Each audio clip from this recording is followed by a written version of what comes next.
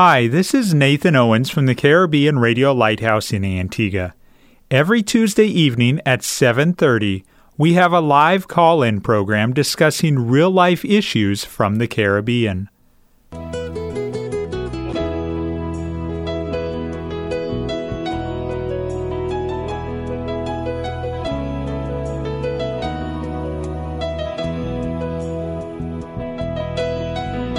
Sanctify them through thy truth. Thy word is truth. You're listening to That's Truth, a live call-in program with Dr. David Murphy, designed to answer your questions biblically in this confusing culture. Dr. Murphy has over 30 years of counseling and ministry experience here in the Caribbean and is ready to answer your questions according to truth. Good evening and welcome to another episode of That's Truth. I'm Nathan Owens, and as usual, sitting across the desk from me is Pastor Dr. David Murphy. Good evening, Pastor. Good evening, Brother Nathan, and welcome to those who are listening tonight. I'm glad that you have chosen to join Pastor and to join me this evening, and let's spread the word to others who may not be listening. Let me encourage you to call someone, message someone, tell them that That's Truth is on the Caribbean Radio Lighthouse. They can tune in at 1160 AM, 92.3 FM, or if they would prefer to, they can listen online at www.radiolighthouse.org. Or if they would prefer Facebook, they can join us on Facebook Live. For those of you that are joining us on Facebook Live, thank you very much for joining us this evening. And before we discuss the topic this evening, Pastor, we have a question that's come in from a listener here in Antigua. And thank you to the individual who called and asked this earlier this afternoon. And this ties back to last week's topic. Pastor, the question is, why is it that the Seventh-day Adventists greet each other saying Happy Sabbath? Is it the Sabbath they are worshiping or celebrating? I don't know how to answer that question because I was not even aware that the Seventh-day Adventists greet each other in that format. My suspicion, though, is that since the Sabbath is their unique contribution to modern Christianity and they were supposed to restore certain truths that were missing, I think it must be an element of both pride and maybe the encouraging each other to continue worship on the Sabbath. And it may be their distinguishing mark to encourage each other in terms of the Adventist faith. So I suspect it is more a matter of rejoicing that they have restored this particular truth. I don't think necessarily it's a matter of worshiping Sabbath per se. This evening we're continuing a series that we've been doing for a little over a month now, I believe, here on That's Truth, along the topics of cults and new religions. And we started with the Jehovah's Witness movement, and then we discussed the Seventh-day Adventist Church, and tonight we're starting to discuss the Mormon religion. A lot of these new religions, Pastor, have put a lot of money into positive marketing for their religion. And the Mormon Church has put a lot of these video clips out, both on television, but especially on the internet. And I have tonight the audio from one of these 90-second video clips. And I'm going to play it. We'll start out with this, and then we're going to jump right in and be discussing the movement in detail. So just listen closely. Mormons. You've probably heard of them. There's like over 15 million Mormons on planet Earth. There's a funny Broadway musical about Mormons. No affiliation. Mormons have a world-famous choir. Total affiliation. And those guys on bikes? Definitely Mormons. They also have those big buildings with a shiny gold angel on top. And Mormons always seem to show up to help out when you need it. But here are some things you might not know about Mormons. What do Mormons believe? Whoa, that's a big question. Like, really big. But we're going to try to answer it. Here we go. First off, Mormons believe in God. And Mormons are Christians, so yes, Mormons believe in Jesus Christ. Mormons try to do what Jesus said and live like Jesus lived. Mormons believe that Jesus gave his life, so when we make mistakes, we can seek forgiveness and try harder to be better. And that's why Mormons are so happy. Just look at how happy they are. Let's see what else. Oh yeah, Mormons have the Book of Mormon. Fun fact, this book is why people call them Mormons. But its full name is The Book of Mormon, Another Testament of Jesus Christ. See that? Jesus is right there on the cover. So Mormons study the Old Testament, New Testament, and the Book of Mormon. Okay, we've thrown a lot of Mormon beliefs at you. And you still might be wondering, yeah, but how do I know if this is what Mormons really believe? Well, you could talk to a Mormon. This guy's Mormon. Talk to him, or her, or them. They're all Mormon. Chances are, if you ask a Mormon what they believe, they'll be excited to tell you all about it. Or better yet, you could ask God. Yeah, you could pray about all these beliefs. And if you do, Mormons believe you'll get an answer, because God's there and He loves you. He loves all of us. And when it comes down to it, that's what Mormons really believe. Sounds pretty good, well put together, and when you just listen to it, you wouldn't be thinking, man, that's a cult. Not at all. But tonight, we're going to spend some time discussing in great detail the history of the Mormon Church and also what they believe, and most importantly, comparing all of that back to Scripture. Pastor Murphy, let's start from the beginning. How did the Mormon Church get its start? Well, the Mormon Church was started by Joseph Smith. I think most people are aware of that. And he has a very mystical background in terms of his personality, his character, and what was believed about him at the time.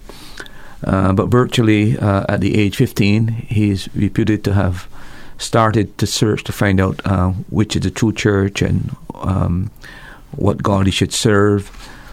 He indicated in one of his writings that it was during the time of revival that he was convicted and felt a lot of guilt, wanted to know how to solve the problem of guilt and how to deal with God. And he went into the country, had a time of intercessory prayer, and then it is then at the age 15 that he had this vision in connection with God.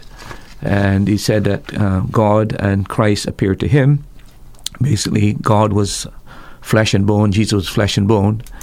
And the Lord told him not to join any churches because all the churches were corrupt, and that all their creeds and doctrines were abomination, and that he should wait for further instruction. But really, in truth and fact, he was called to restore the true gospel and the true Christianity, and he would be the instrument that God would use to bring about this restoration process. That was his first encounter, what we call a vision. Is written in the Pearl of Great Price. And then in 1823, he had another vision, and this occurred with an angel called Moroni. Moroni was the glorified son of Mormon, who was a departed leader of the American race called the Nephites, who appeared to Smith and told Smith about some golden plates, and he had some special spectacles called the Urim and the Thummim, and that if he were to get these plates and to put on these spectacles, he would be able to interpret what was on these particular golden plates. These golden plates were supposed to be written in something called Reform Egyptian hieroglyphics, and he would be able to interpret the plates, and this is where we get the Book of Mormon. And then in 1827, once again the Lord appeared to him, and then he had an encounter with John the Baptist, who gave him what is called the Aaronic priesthood, and he and a guy called Cowdery was given the Aaronic priesthood, and he was baptized. And then not long after that, again Peter, James, and John appeared and endowed him with the authority of the Melchizedek priesthood. Basically, it is out of this mythological history that you get out of this the Book of Mormons, and then some other the writings. But this is the core base on which you get the Mormon doctrine and the Mormon teaching. And it's through this guy, Joseph Smith, that the Mormon movement started. After that, he copyrighted the Book of Mormon, having translated it, and this became the standard work of the Mormon faith. And so that's basically the core of how this was started. So the Mormon Church started 1800s, you said, correct? About the 1800s, yeah. Well, he started with him. His first vision was in 1820. And the Book of Mormon was translated in 1830. So basically, after the book was translated, he, his two brothers, and Cowdery formed the Mormon Church. And basically, that's how that started with 6 of them, basically. By the way, he and Cowdery are the ones that ordained each other. Okay. So it's a self-start movement, basically. But he believed that God had called him to restore true, authentic Christianity because it was lost since the time of the apostles. After the apostles passed off the scene, Christianity became corrupt. And it was only until 1830 that now God was now calling this guy Smith to restart the true gospel and start the true Christianity. So it started there, I believe it was in New York, in a log cabin, and now there's over 16 million followers or members of the Mormon Church. Are there other names that the Mormon Church goes by, Pastor? Well, there is the Church of Jesus Christ of Latter-day Saints, and then there's the Church of the Reorganization of the Latter-day Saints as well. Those are the 2 main branches that eventually formed out of the initial. When Joseph Smith died, that is where you had this division in these 2 particular groups. One went with the Smith family, and the other one went with what was his name? I can't remember the other guy's name, but it'll come to me very shortly. But those are the 2 groups that came out of the movement itself. So we have the Mormon Church, and in many of these new religions that we're discussing, there's one key influential person that if you pulled that influential person out of the religion, the history of the religion would fall flat. It was Russell for the JWs.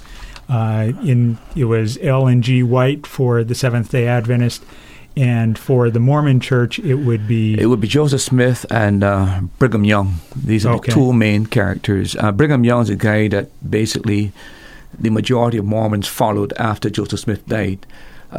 His wife believed that the group should have followed Joseph Smith and his children. And that group is a group that started in Independence, Missouri, because Joseph Smith had said that the Lord would return there. So the Smith family started that group, and that is called the Reorganized Church of Jesus Christ. But the major group followed Brigham Young, and they went to Salt Lake City in 1847 to form this major group. This is the group that we call today the Latter-day Saints. Now, we know that none of us humans are perfect, Pastor, but I think it's important for us to view the life and the character of Joseph Smith under a microscope, since he is so crucial to the history of the Mormon Church. Tell me some about what do we know from history about him? Well, we know about him basically that he was involved in the occult. He had something called a peeping stone, and he believed he had mystic powers to find out where gold and precious things that were hidden. He, along with his father, would pursue the buried treasure. Especially, they were addicted to Captain Kidd's legendary treasure that was buried. So he was actually engaged in finding hidden treasure using what is called a peepstone. Those that know him, and when they did a study of the history of the family, they always said 2 things about him. Number one, he always had a tendency to exaggerate. And the second thing is that he had he was a stranger to the truth. He had a tendency to prevaricate and had a problem with integrity in terms of his honesty. Besides that, as you know, Smith was married to one legal wife, but he also had 26 other wives. 26 others. So he had 27 wives altogether. That in itself just tells you something about the man's character. But both Smith, his father, for example, also dealt in black magic. His mother was also a very superstitious woman. So it seems as though the entire family is involved in the occult of some form. And if you know anything about occult teaching and occult phenomenon, it's believed that it was transferred from the mom and the father to him. That is why he has these revelations and angels and so on and so forth. So the family are cultic, but also they were very poor family and seem to have made the money by telling people they can find lost treasure, etc. And Smith was part of that. So it seemed to be one big, colossal fraud that was actually foisted on the religious world. If he was involved in the occult, is it safe to say then that being a false religion that has misled so many souls to hell, is it safe to say that there was evil spirits involved in blinding his eyes and causing him to start this false religion? There's no doubt in my mind when I study the Mormons that you have to believe, after you do a study on this, that there is such a thing as spiritual darkness, that there are evil infernal spirits that are involved in the whole religious activity, especially during this time. The things that Smith could say and he got away with is just stunning. I mean, for him to say that God was once a man like we are, and we can become God as he is. In other words, his teaching is that God evolved and was a man like we are today, and eventually evolved until he became God. And we one day are down here being tested, and we too would evolve to become gods.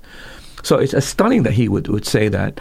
The other thing is that he gave materiality to God the Father. He said that God, if you saw God today, you would see a God of flesh and blood like you are. That goes completely against what the Bible says. Completely contrary to Scripture. The Bible says God is a spirit. Yeah. And Jesus himself said after his resurrection, a spirit hath not flesh and bone. But yet this is a proclamation that they've made. Well, how he got away with that is just stunning. And then, of course, this is a world of universe that has many gods. They believe in polytheism.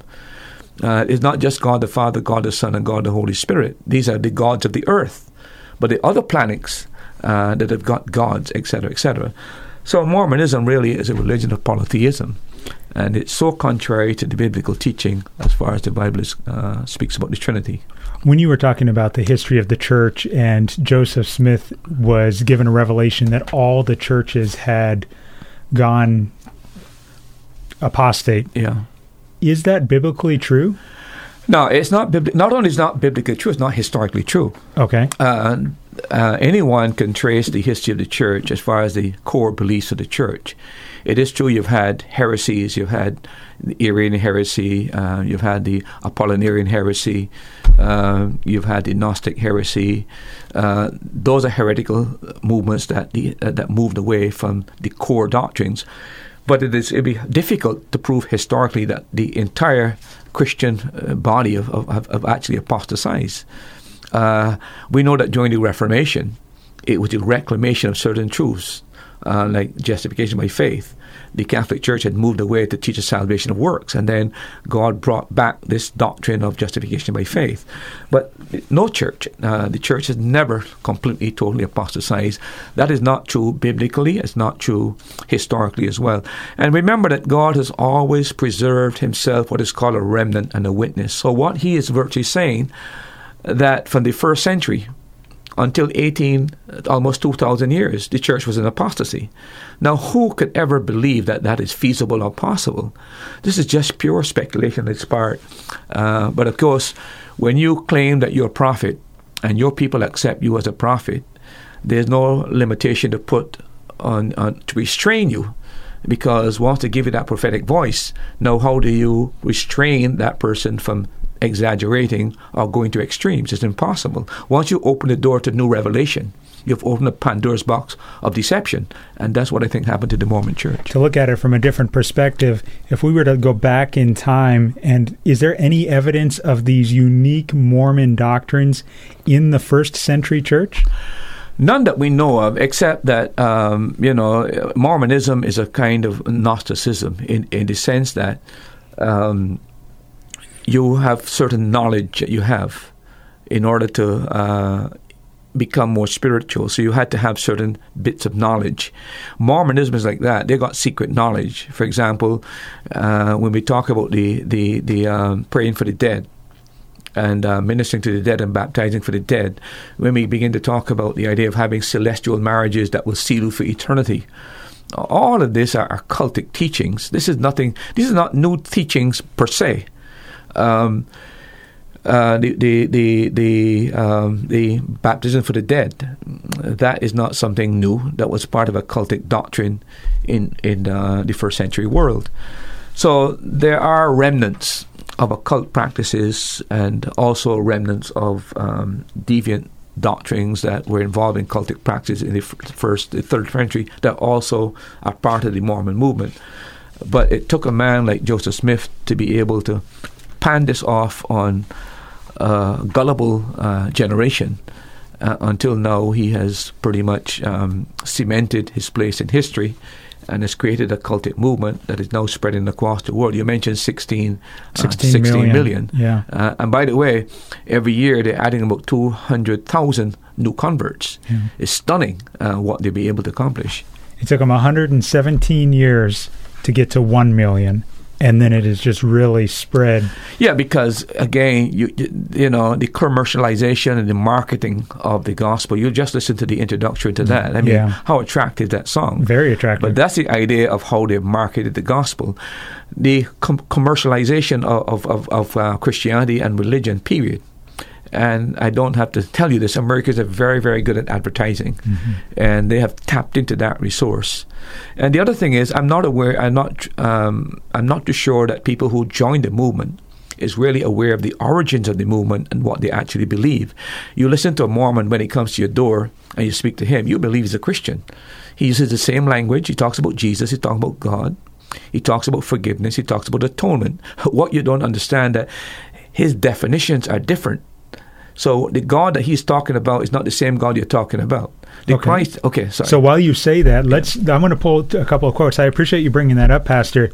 In the video, there was that we started out the program with.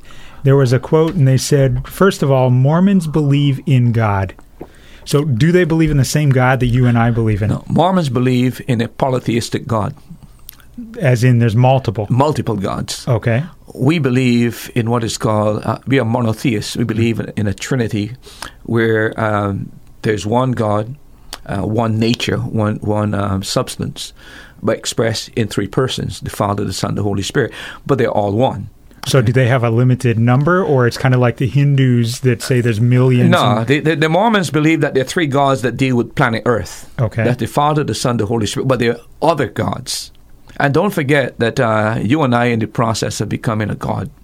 In other words, every single human being on planet Earth has been placed down here. You were spirit before you came.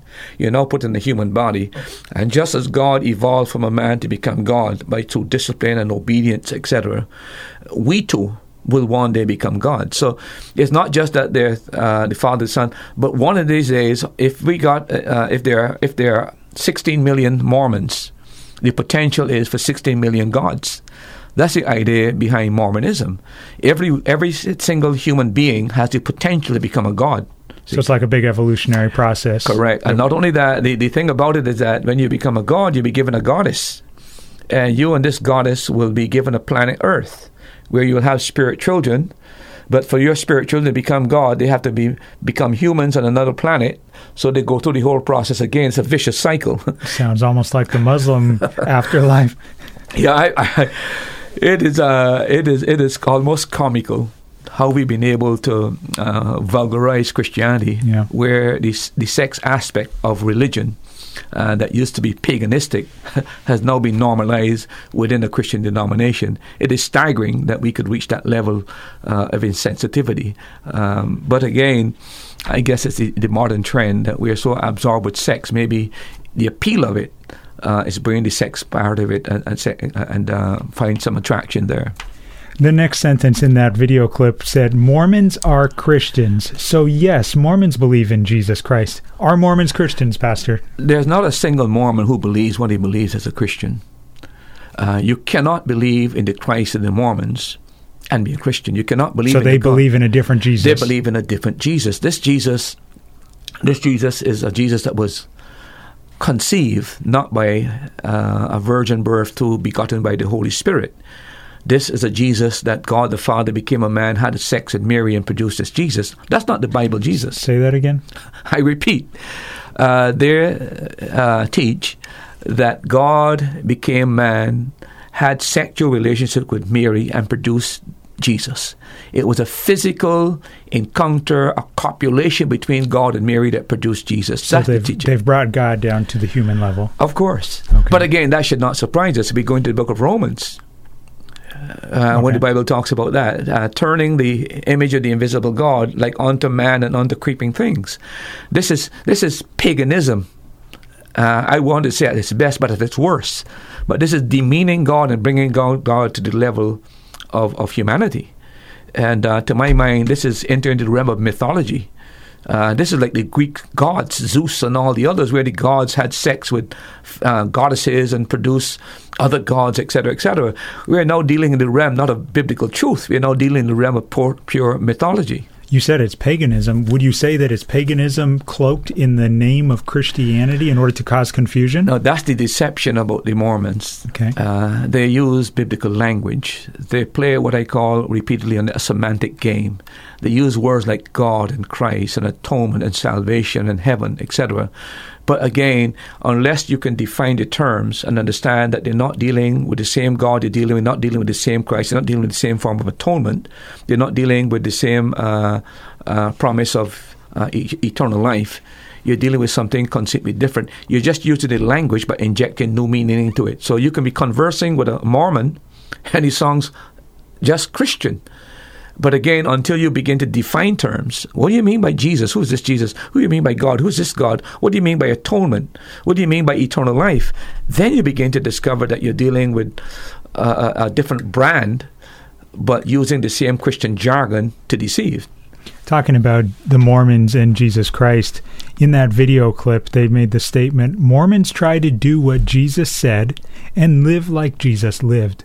Mormons believe that Jesus gave his life, so when we make mistakes, we can seek forgiveness and try harder to be better, and that's why Mormons are so happy. What's your biblical response to that? Well, I suppose that's what they teach in their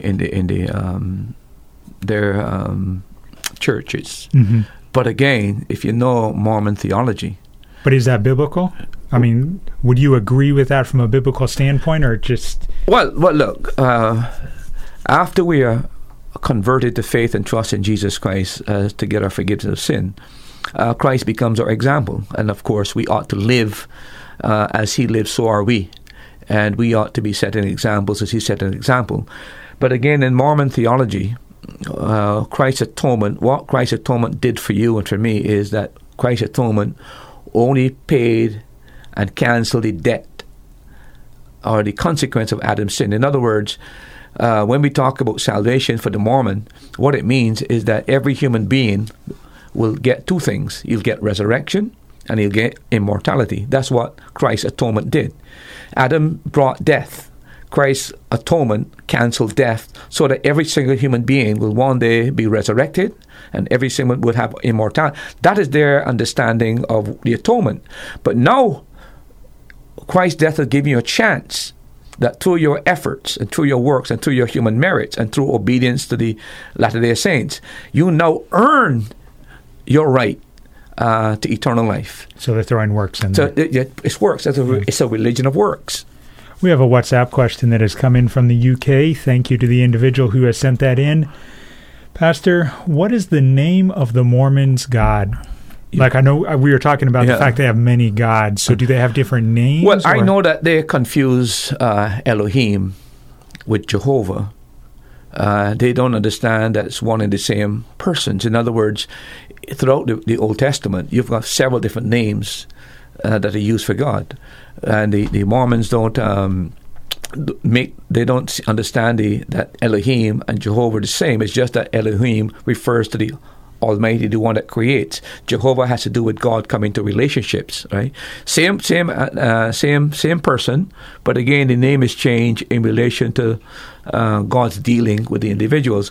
I am not aware that they have any particular God that is named. I'm not too sure what the person was answering. Maybe they could help me. But in my examination of the evidence and looking into the books and reading other comments and other summaries about the Mormon faith, I was not given any particular name. It's just that they have a plurality of gods. Do they believe in the Trinity? They don't believe in the Trinity like we believe in the Trinity. Okay. We said that there's one God, 3 persons within the Godhead. That's what we said. They believe that there are 3 distinct gods. That is polytheism. That's not monotheism. See, so they differ in terms of our understanding of God. They would not believe in the Trinity. As a matter of fact, any idea of God as being invisible, as far as they're concerned, that's totally impossible. You can't have an invisible God. God has to be a God that is clothed in human flesh. As a matter of fact, when man was created literally in the image of God, because God is a man, but God is an exalted man. See, so a different God using the same language, they will still talk about Elohim, still talk about Jehovah. But again, I repeat, the definition of those terms, unless you understand there's a disparity between what the Christian hold to and what the Mormons has injected the meaning, you believe you're dealing with the same person, the same subject, but you're on 2 different wavelengths, even though you're using the same language. You're listening to That's Truth here on the Caribbean Radio Lighthouse from the island of Antigua. And we would love for you to interact and ask Pastor Murphy a question, whether it be about the Mormon Church, whether it be about their beliefs, or maybe it's another question someone has recently asked you and you aren't exactly sure how to answer it from Scripture, and you'd like Pastor Murphy's input. Give us a call. The phone number is 268-462-7420. Again, if you'd like to call and be put live on the air, you can call 1-268-462-7420. If you'd rather not call and be put live on the air, but you still have a question, you can WhatsApp or text it to the following number, 1-268-782-1454. WhatsApp or text 268-782-1454. Or if you have joined us on Facebook Live and you would like to ask Pastor Murphy a question, you can just comment it on the video feed and it will be passed along to Pastor Murphy. Pastor, what do we know about the movement, the Mormon Church, the Mormon movement today? Well, one of the significant things is that the Mormon Church is growing by leaps and bounds. You mentioned its membership, over 16 million. It has over 30,000 congregations, publishing languages in over 180 different languages. It has currently on the mission field over 65,000. I saw that number. That really missionaries. It has 160 temples. It has 14 training centers, and missions works right now in terms of trying to start new works, over 407. So it's a very, very large organization that is growing by leaps and bounds. You said temples. Is that synonymous with the church, or is a temple a large church for a big area? How does that work? No, a temple is a place that only special functions can occur. Okay. For example, they believe in what is called celestial marriages, where you can be sealed to your partner for life. Now, you will not evolve to be a god in the future unless you have been through this process of celestial marriage. So it'd be kind of a pilgrimage to Mecca kind of idea in that. Well, if you want to be God, which is the ultimate goal. Remember, the ultimate goal of being a god is that you're going to be given a goddess, and you and your goddess will be on another planet, and you'll be producing spirit children. And populating them. Yeah, and those spirit children will go down to become like earthlings, and the same process that you evolve to become God, they have to go through the same process. That might be attraction to a person who has certain vulgar libidinous inclinations, right? I just said it's almost like the Muslims who are, if you create jihad and you get killed, you go to paradise and you have, how many, 70 versions, something like that. I mean, it is really, really crazy, but this is exactly the goal and the intention. Besides that, though, I would like to also mention that they also are deeply involved in education. They have Brigham Young University, which has over 20,000 students. That's in Provo, Utah. They also have a Brigham Young University in Hawaii, which has 2,400 students. And then there's Brigham Young University in Idaho with 1,500 students. They also have a Latter-day Business School College. It has 1,300 students. They have an Institute of Religion. And their seminary has over 350,000 students worldwide. Very, very large. And then, of course, they've got their temples and different training institutions. The other thing that I think is important about the Mormons is that they involve a lot of humanitarian work. It's staggering when you read what they do. But they provide relief and developing countries. They have a lot of projects.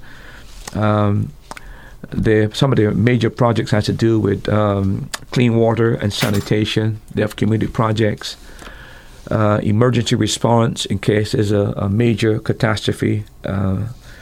They're also involved in immunization, maternal and newborn care. They also respond to refugees, vision care, and if you need a wheelchair in particular, they provide that. So they have a lot of other activities that they're involved in. They have considerable stock in agriculture and industrial America, and their missions program is just phenomenal. They encourage every boy age 18, 19. Is it encouraged or is it mandatory? It's not really mandatory. It's okay. To dedicate 2 years of their life to the mission field. And is that an attempt to earn that level in the afterlife? Yeah, mainly because remember that you are in the process. Once you become a Mormon, you evolve to become a God. But how you do that? In obedience to the Mormons' doctrine and teaching, and part of that is service to the Mormons. But one thing is staggering, brother. Every 2 weeks, about 70 to 90 young people are off to the mission field. And that is why every year approximately you get 200,000 converts that move into the Mormon church. But it's a phenomenal success rate in terms of the amount of missions work that they're doing on the mission field. You're listening to That's Truth. Do you have a question for Pastor Murphy? You can call us and be put live on the air. The phone number is 1-268-462-7420. Or you can WhatsApp or text your question to 1-268-782-1454.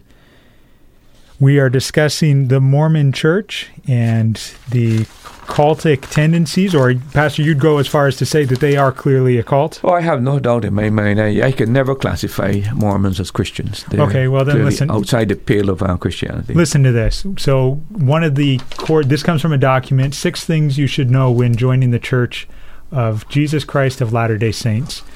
And in explaining number 3, it says, once a month, church members are asked to go without eating or drinking 2 meals, a practice called fasting, and to go give that money which they would have spent on those meals to the church to help care for people in need in their congregation.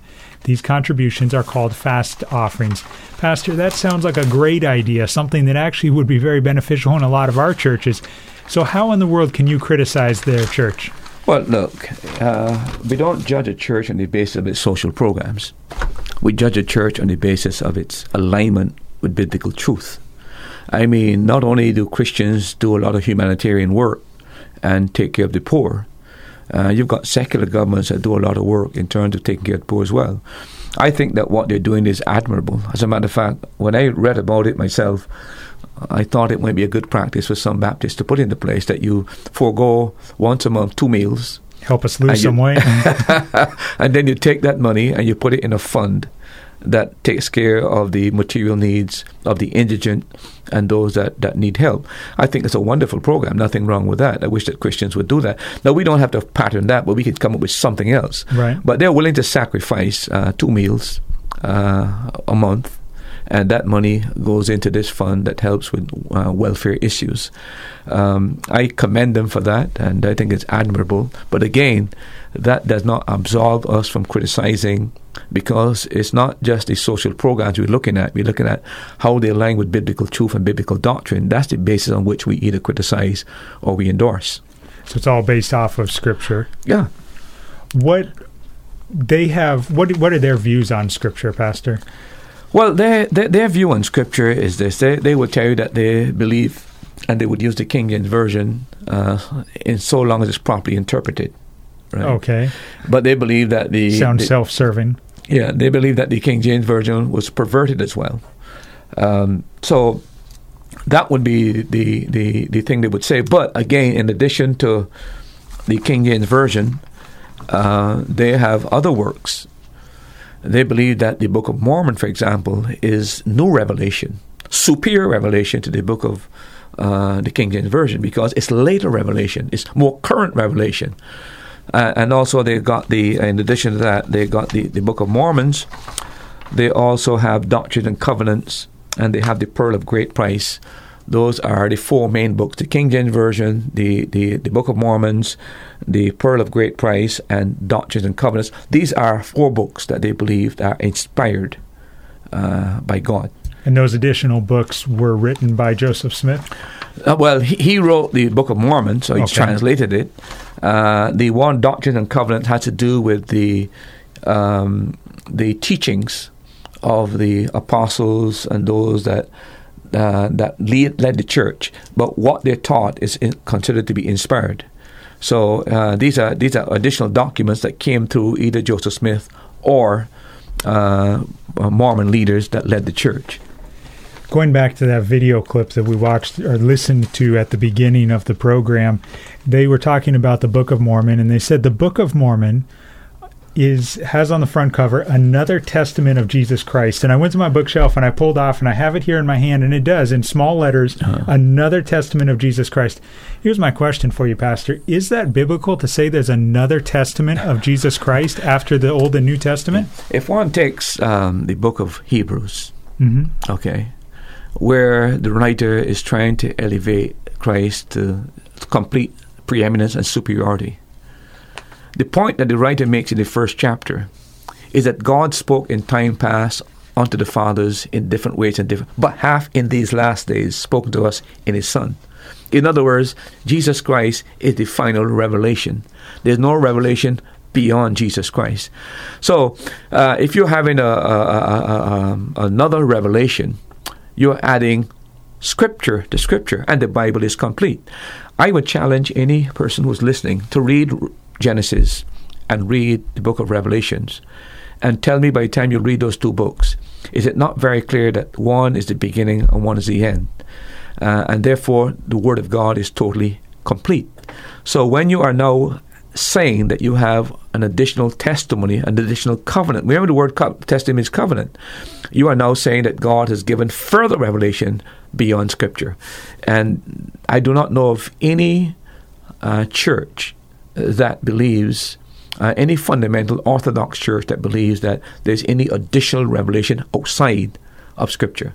This is a quote coming from the second book of Nephi 29:6.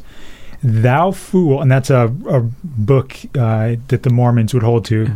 Direct quote, thou fool that shall say, a Bible. We have got a Bible, and we need no more Bible.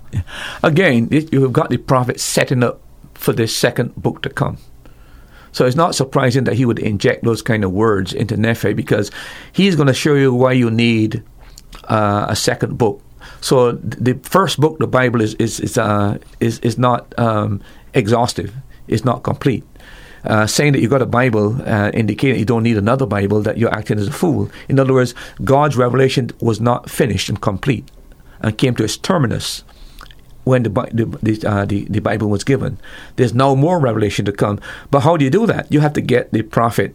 You have to get the writer in the Book of Mormons now showing you what folly it is to claim that the Bible is exclusively the Word of God and there's no further revelation to come. The man is a smart man. There's no question about it.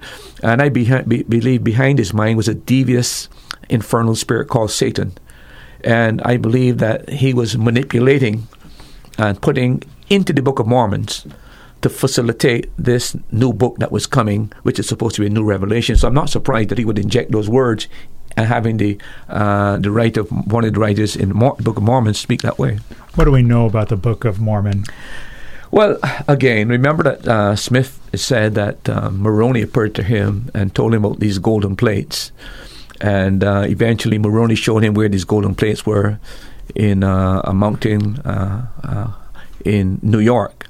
And he got these books, and he also found with these books some spectacles, very large spectacles called the Urim and the Thummim. And when he put them on, he was able to interpret what was written. Remember that it's claimed that this book that he found, these plates, were written in what is called Reform Egyptian. The thing about it is that there's no archaeologist, there's no linguist any part on planet Earth, either then or now, that knows something called Reform Egyptian. It doesn't exist. It only exists in Joseph Smith's mind. As a matter of fact, he had claimed that Charles Anton, who was an anthropologist at the University of Columbia, had seen the copies of the information. He'd copied it on a piece of paper and sent it by a guy called Harris to Dr. Anton to confirm that it was Reform Egyptian. Dr. Anthony himself turned around and denied his claim, saying that this is pure gibberish. This has nothing to do with Egyptian. There's no such thing as Reform Egyptian. So he was trying to get Anton to endorse, saying that Anton had endorsed the document, that there was such a thing as Reform Egyptian hieroglyphics. But Anton wrote a letter and refuted everything he said. So this is a devious concoction of a perverted mind that is trying to start a new religion, and no question in my mind there's a devious spirit behind it called the evil one that is trying to bring about a new form of religion. And I think that Smith is a welcome party to this whole movement to start this new religion. You may be listening to us this evening here on To That's Truth and be thinking, Mormonism, is that really that big of a deal? Why are we taking time to discuss it? In 2014, in half of the United States, the different 50 states in the U.S., Mormonism was the fastest growing religion. Yeah. I was really surprised by that. And so, as has been said many times, what happens in the U.S. trickles down to the rest of the world. What happens in Europe trickles down. So Mormonism is growing worldwide, and that's why we're taking time in order to ensure that you understand from a biblical perspective that this is a cult. It goes contrary to biblical teaching. Yeah. Well, don't forget that Mormonism is an American religion. It's one of those religions that started in America. And don't forget, too, that Mormonism projects the idea of a family church. When you think of family in America and religion, you normally associate close families and with the Mormon religion. They've exploited that connection, and it appeals to people, especially talking about having strong families, etc., etc. So, and the other thing is that, you know, they if you see their missionaries, they're dressed like businessmen. They always got a black, white, etc., well-trimmed, presenting this mystique of professionalism.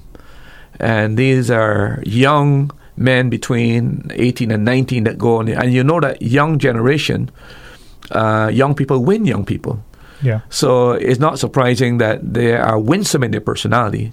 And this perhaps helps to explain why they're growing at such a phenomenal rate.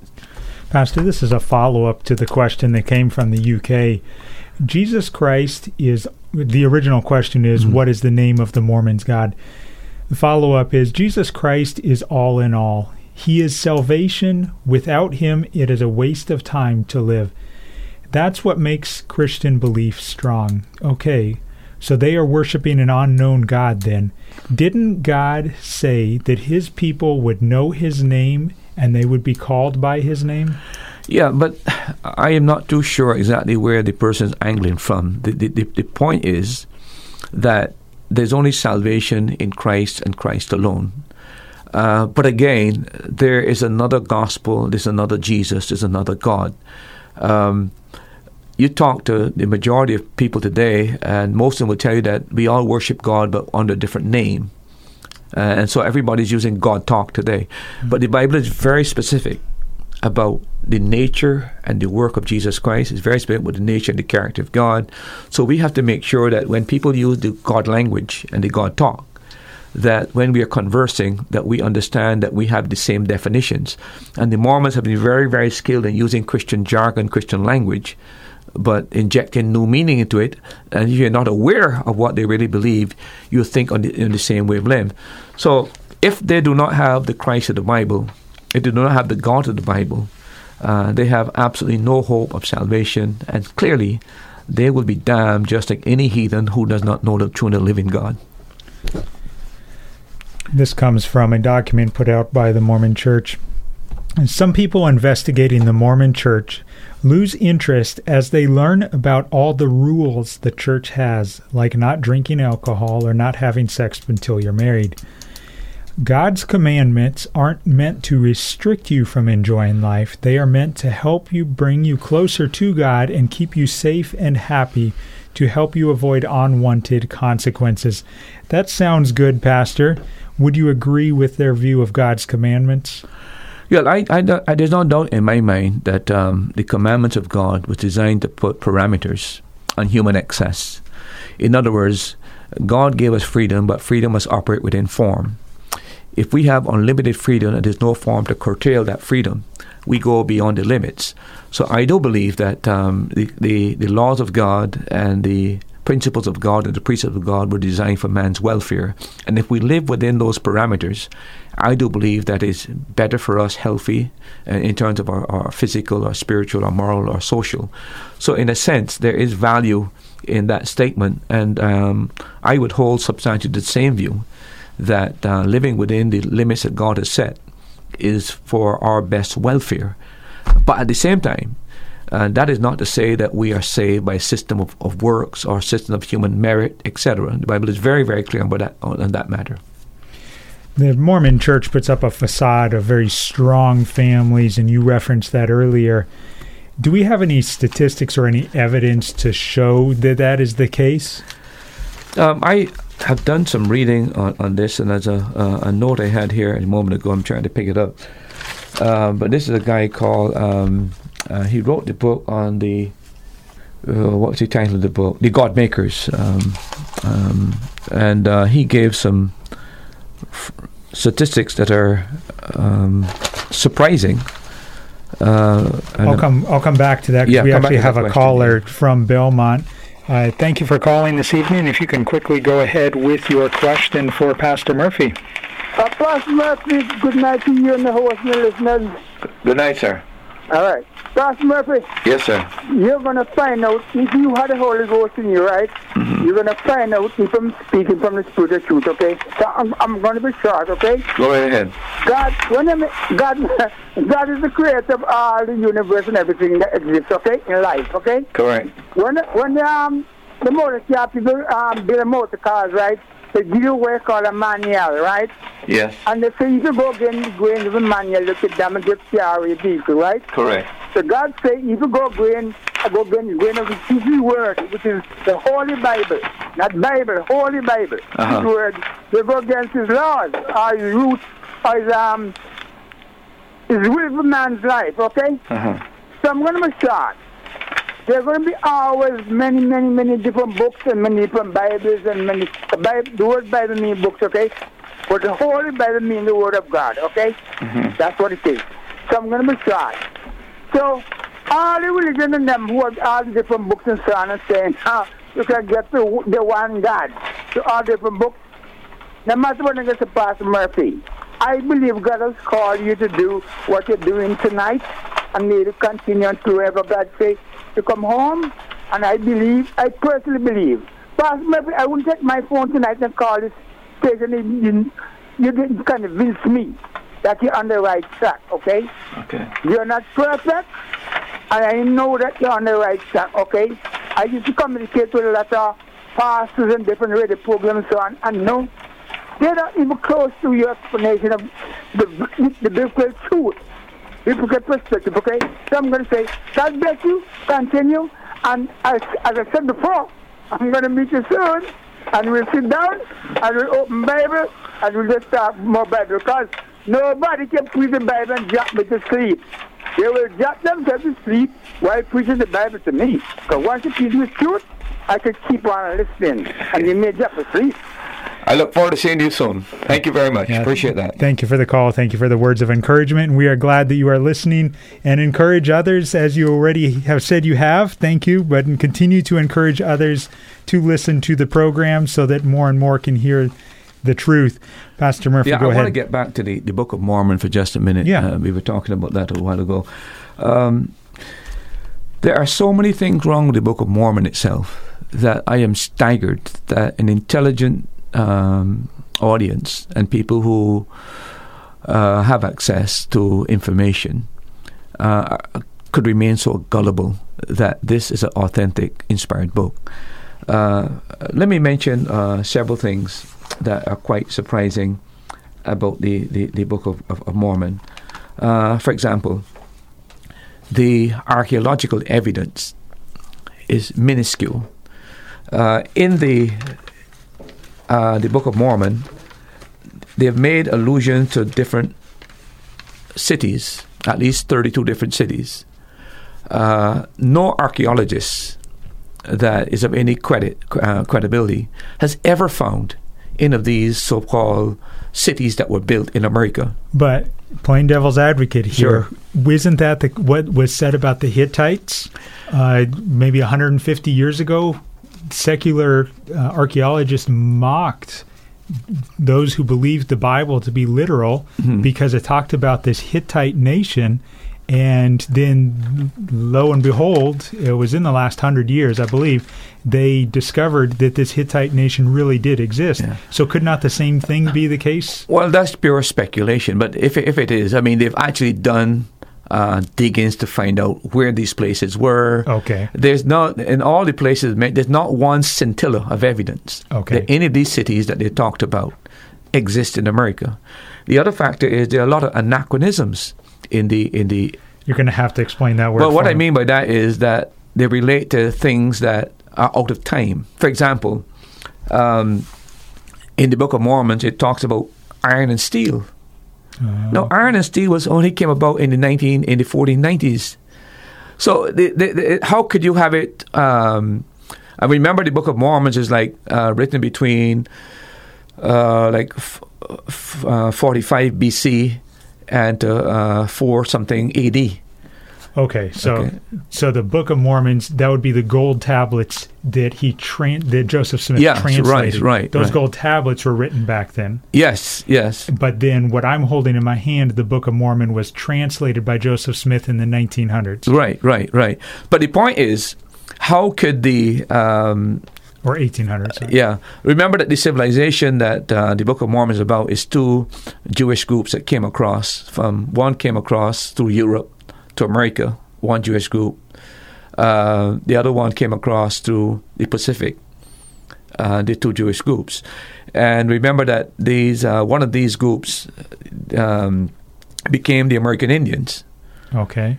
And again, there's not a single person who's done anthropology.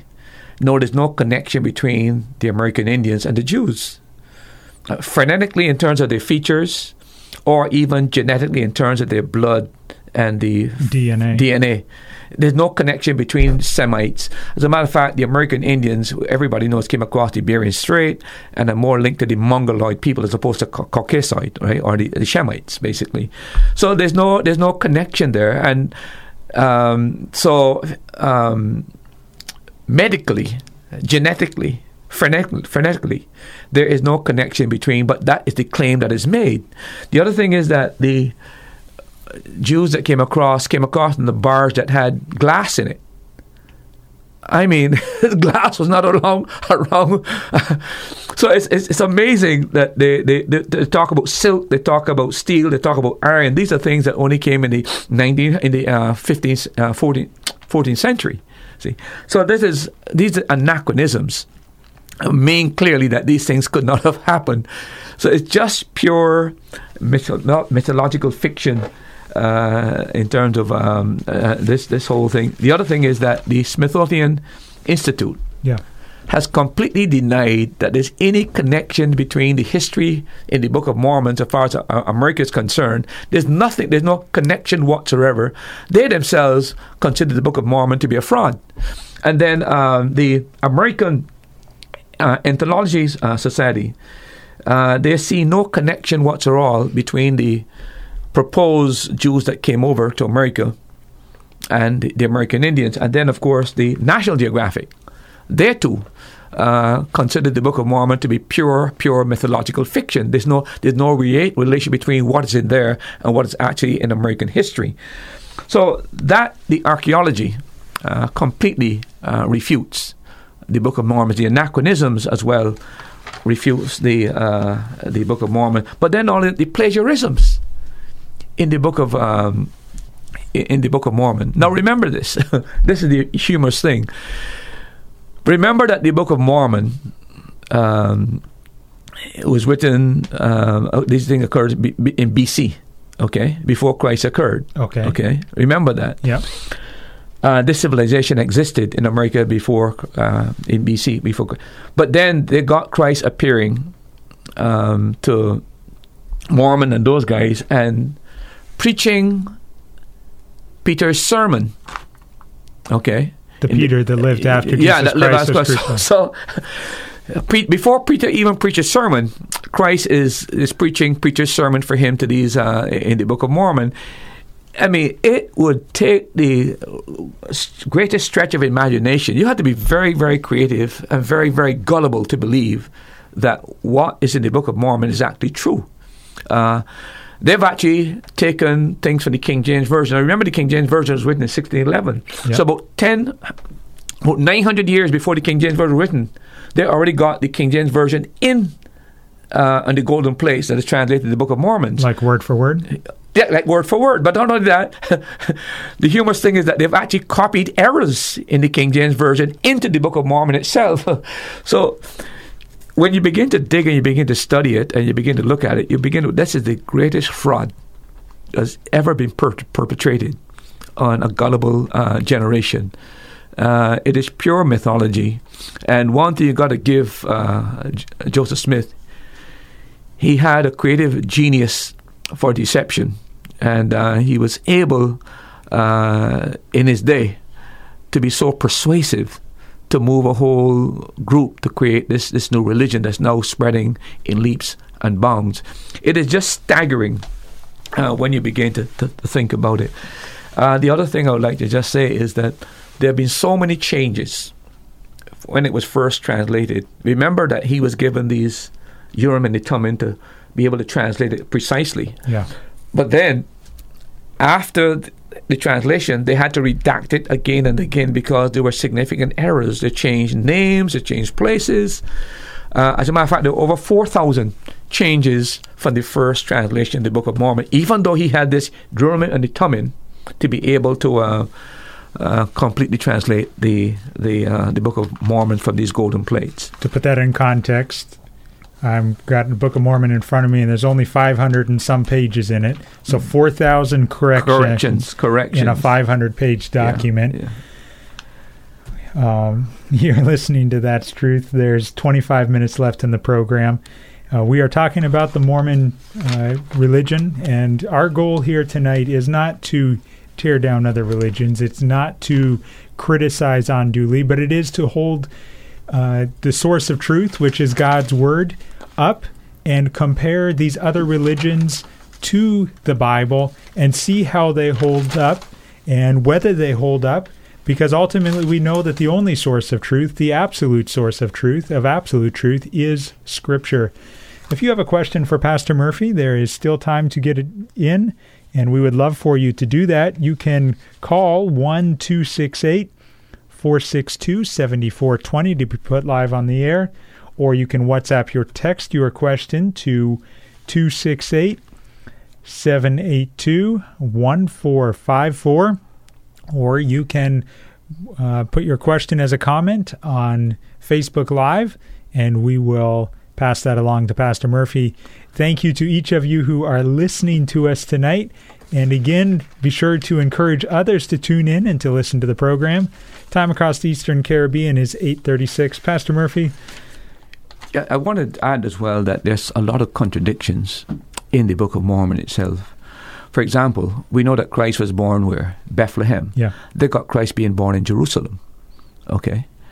So, I mean, you can't have both. He can't be born in Bethlehem and born in Jerusalem at the same time. The city of Jerusalem, he's born in the city of Bethlehem. Yeah. The other thing is that there's contradiction in terms of how you get your sins forgiven. For example, in the third Nephi, 12 and verse 2, remission of sins is a result of baptism. Okay? However, in the 20th section, verse 3, baptism is administered after sins are remitted. So which comes first? You get baptized after sins are remitted, or you get baptism to get your sins remitted? They're contradictory texts.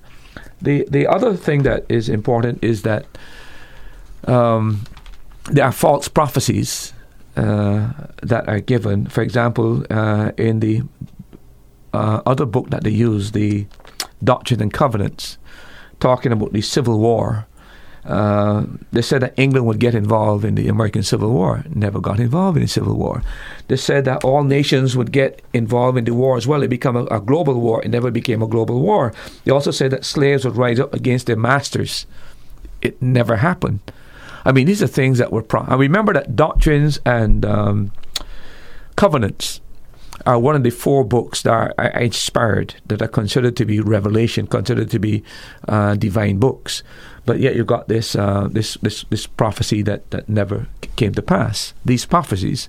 So there's contradiction there, and there's also the fact that you got false prophecies that are made even within those books that are supposed to be sacred to the Mormons.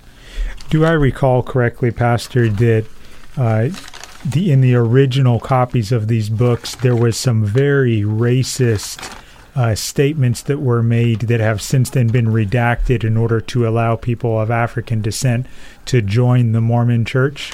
Yeah, that is true. I'll try and deal with that when we talk about the priesthood. Okay. But the priesthood was limited to Caucasians. And it's only in recent times, by the way, when I say recent times, but within my lifetime, that now they've been open so that blacks can become part of the priesthood, but it was limited. The other thing that has a racial tone to it is that the American Indians were made dark-skinned because they were cursed as a result of fighting against the Nephites. They destroyed the Nephites, and God cursed them, so they became dark-skinned. So there is, to my mind, reading that account, there's this racial element that was, but again, this was American back in the 1830s. This is not surprising that you would have this racial element in it. There is something else I wanted to mention about the Mormons that I think is very significant, which has to do with the fact why they're growing so significantly. Has to do, don't forget the Mormon choir. The tabernacle. The Mormon tabernacle. I mean, they've got over 320 singers and got over 900 anthems. And I mean, this is a global phenomenon. I mean, everybody basically that listens to any kind of classical, semi-classical music, high-class music, really, that's the Mormon choir. And I think that's well known. They go all over the world to sing, basically. The other thing is that there's a disproportion of Mormons in who is who in America of any other religious denomination. Even higher than the Catholics? Yeah. The Mormons have a higher level of who is who in America within that American category. And within the scientific community as well, that win prizes, the Mormons excel in that area. So I think that, and then the other thing, within the government of America, there are a lot of Mormons within that hold key positions in the American government. So they've had tremendous... You remember we talked about Romney when he ran for president? Remember that he's a real solid Mormon. Yeah. But there are lots of other Mormons within the American government that hold key positions. So that is why their influence is so pervasive, not only in the academic community, But in the music community, the other thing is they involve a lot in sports, a lot of dances. They sponsor dances for young people. That is part of the great appeal for the Mormons. So there are a lot of activities outside the actual Christian work, or what you call spiritual work, that they engage in that seem to garner the interests of the different sectors, especially the youth. Going back to a question I asked earlier, were you able to find any information? You were trying to find some statistics about whether the Mormon Church and the families within the Mormon Church are really as happy and as unified and strong as they appear to be. I'm going to have to give you that information the next time, I promise you, but okay. I have it. But it's Ed Decker that wrote the book, The God Makers. He has given some staggering statistics that is the very opposite of how the Mormons are envisaged in connection with the divorce rate. That in terms of the divorce rate, the young divorce rate, it is far higher than national level in America. That staggered me. The other thing is that the child death is above the national rate in America as well for within the Utah community. And why is Utah so important? Well, because that's where Mormonism is. Basically, that's the center of Mormonism in Utah, okay. Right? That's where you got the. As a matter of fact, Utah is a Mormon country, basically. But the statistics are staggering because when I read them, I was taken aback. I was wondering where he was getting those statistics from, because you always get the impression that the Mormon church is a family-oriented church and there's little immorality and there's little breakdown in divorce, but that's not the case. And next time we'll share that with the audience. Some of the other things that they get involved in is a lot of dramatic festivals, like festivals. And of course, young people gravitate to these kind of activities, sports, hobbies, music, a lot of homemaking courses. And of course, young people planning for marriage, that's right up their trail. This might help to explain why the Mormon Church is going to tap into that youthfulness, that youngness, and using the young missionaries, young fellows, 18, 19, young girls, 21, they're connecting. So it's not surprising that the church is going at such a phenomenal level. Most of us are dependent on elderly to do missionary work, but they do a lot of young people, yeah. We have a caller. Pastor, go ahead with your question quickly, please. Yeah. Pastor Murphy? Yes, sir. According to the scriptures, right? I'm listening. Who's the prince of this world?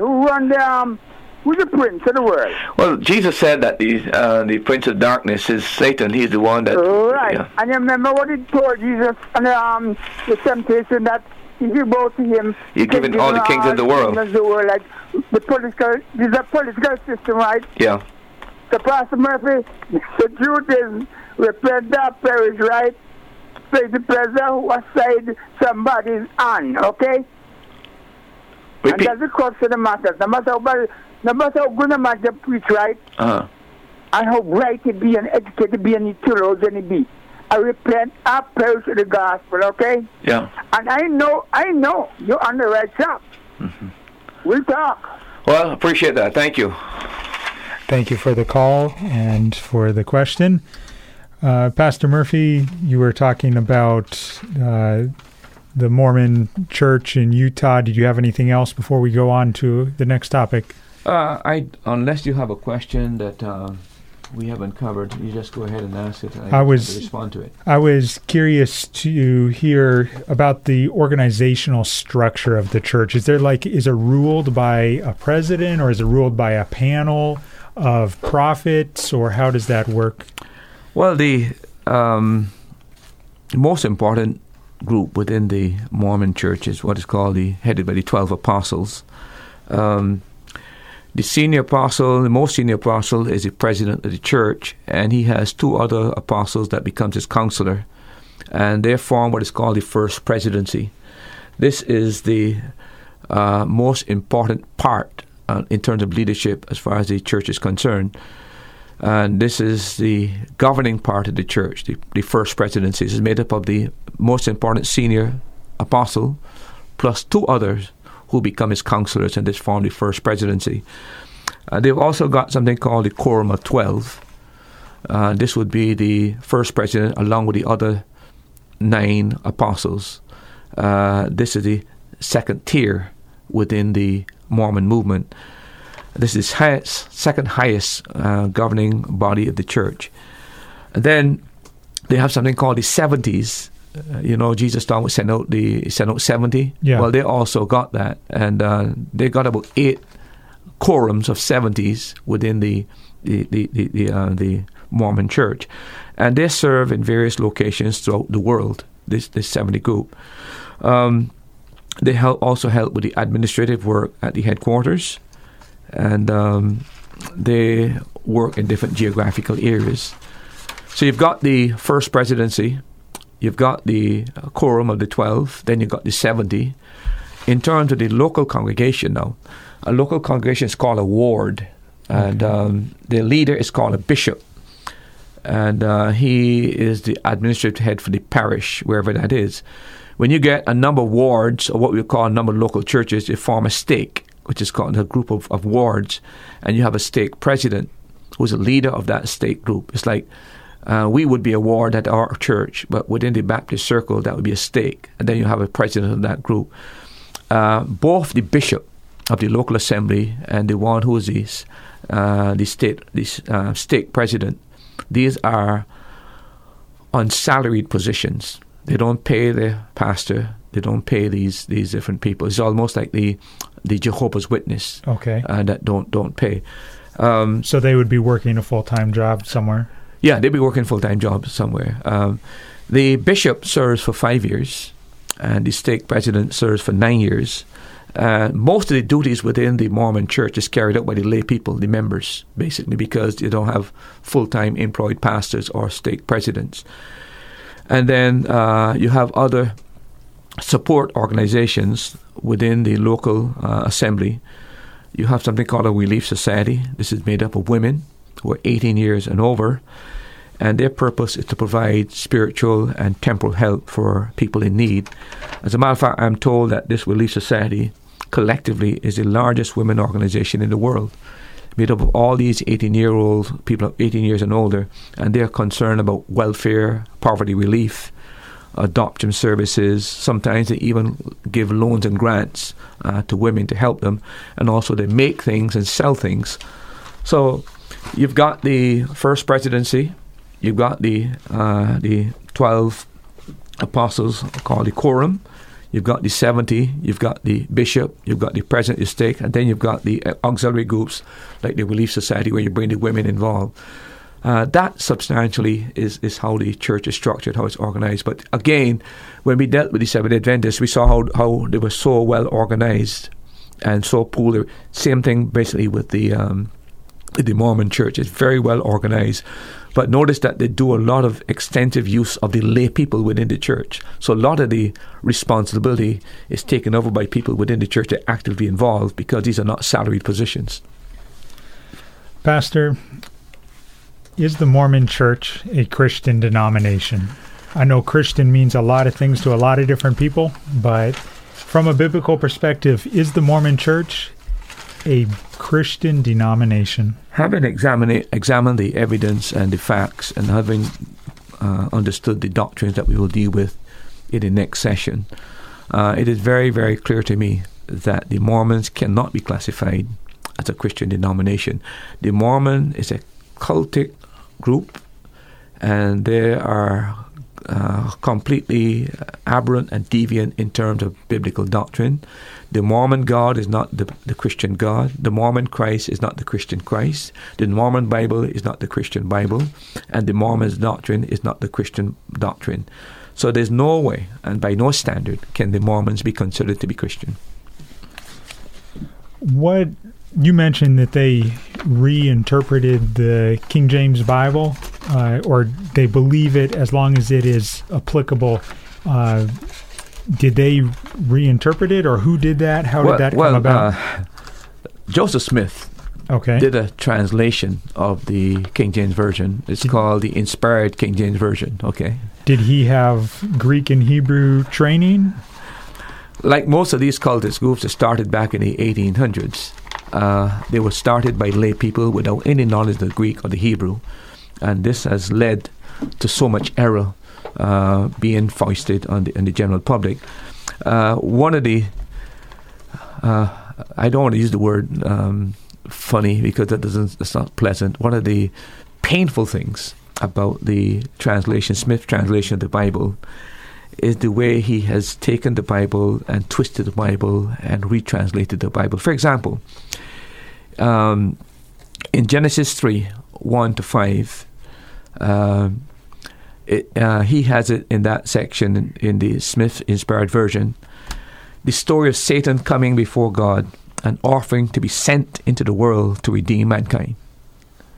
Satan. Yeah, because Satan in the Mormon's book is Jesus' brother. Wow. He's a spirit brother of Jesus. I don't know if we'll come to that.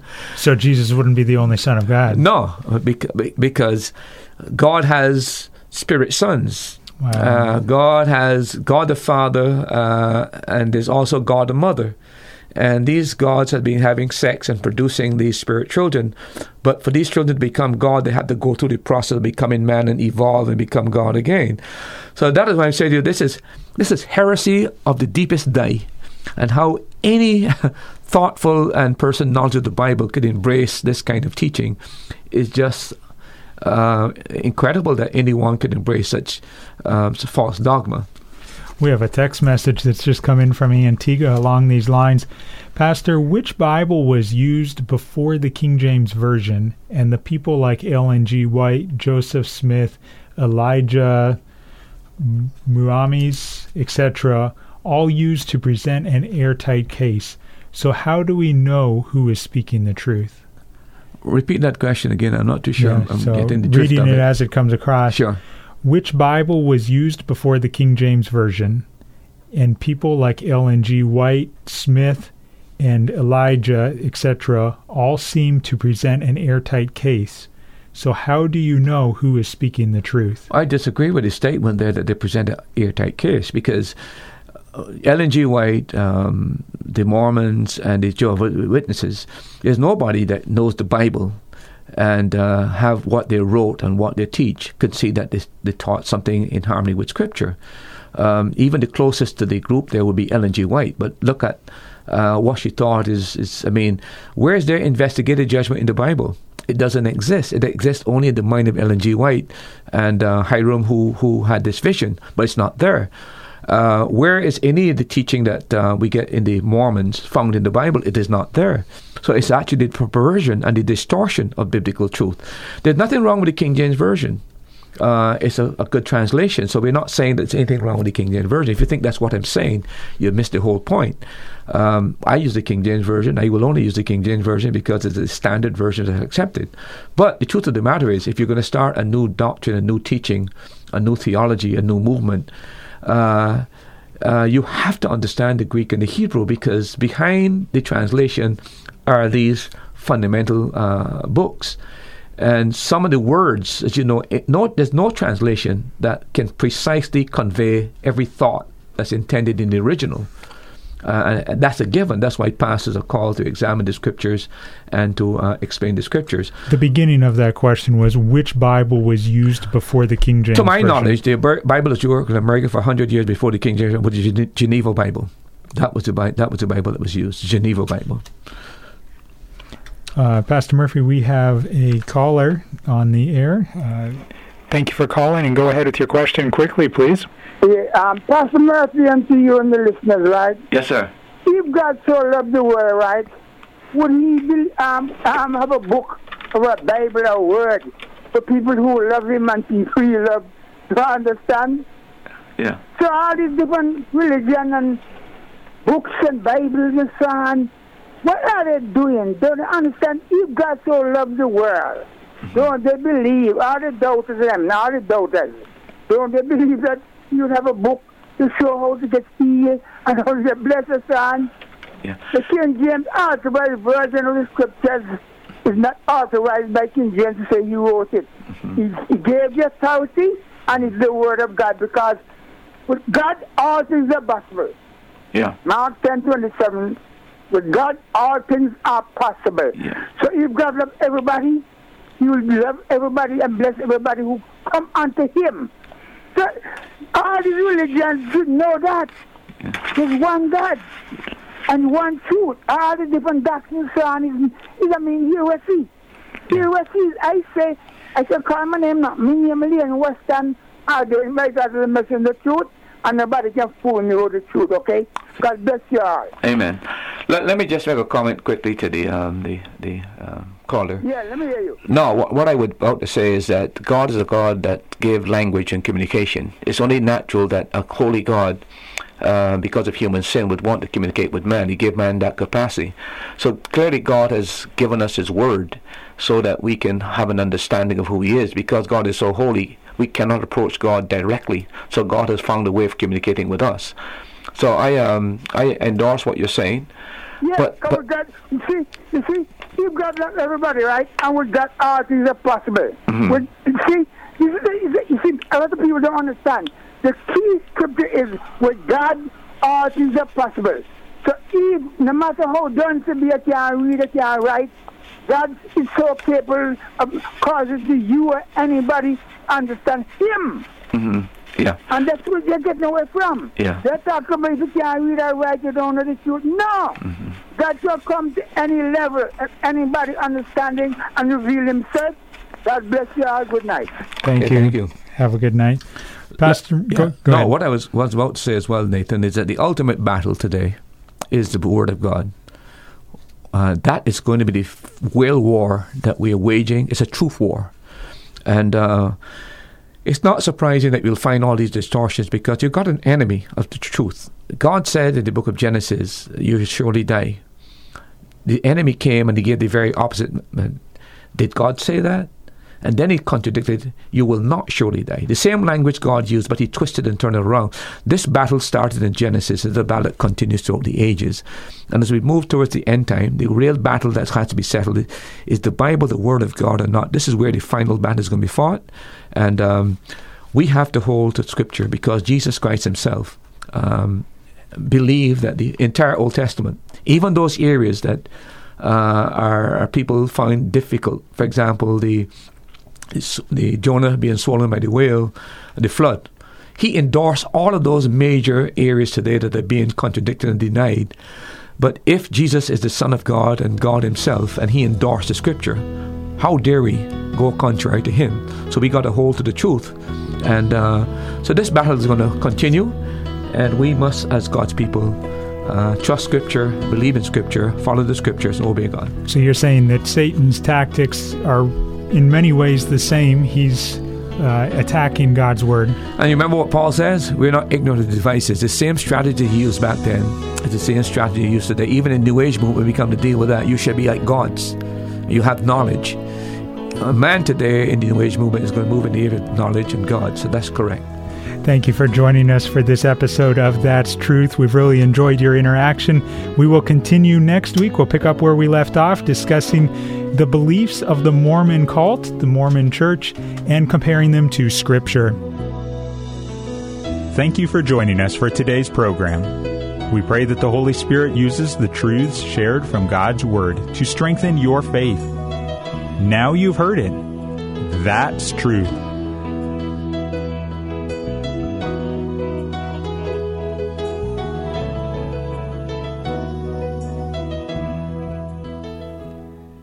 Thanks for listening. Remember, you can hear more answers to life's questions on That's Truth, Tuesday at 7:30 p.m. on the Caribbean Radio Lighthouse. If you're in Antigua, you can listen at 92.3 megahertz FM. If you're in the Caribbean, you can listen at 1160 kilohertz AM, or listen online at www.radiolighthouse.org from anywhere in the world. Or you can subscribe to this podcast. Looking forward to having you join us next time.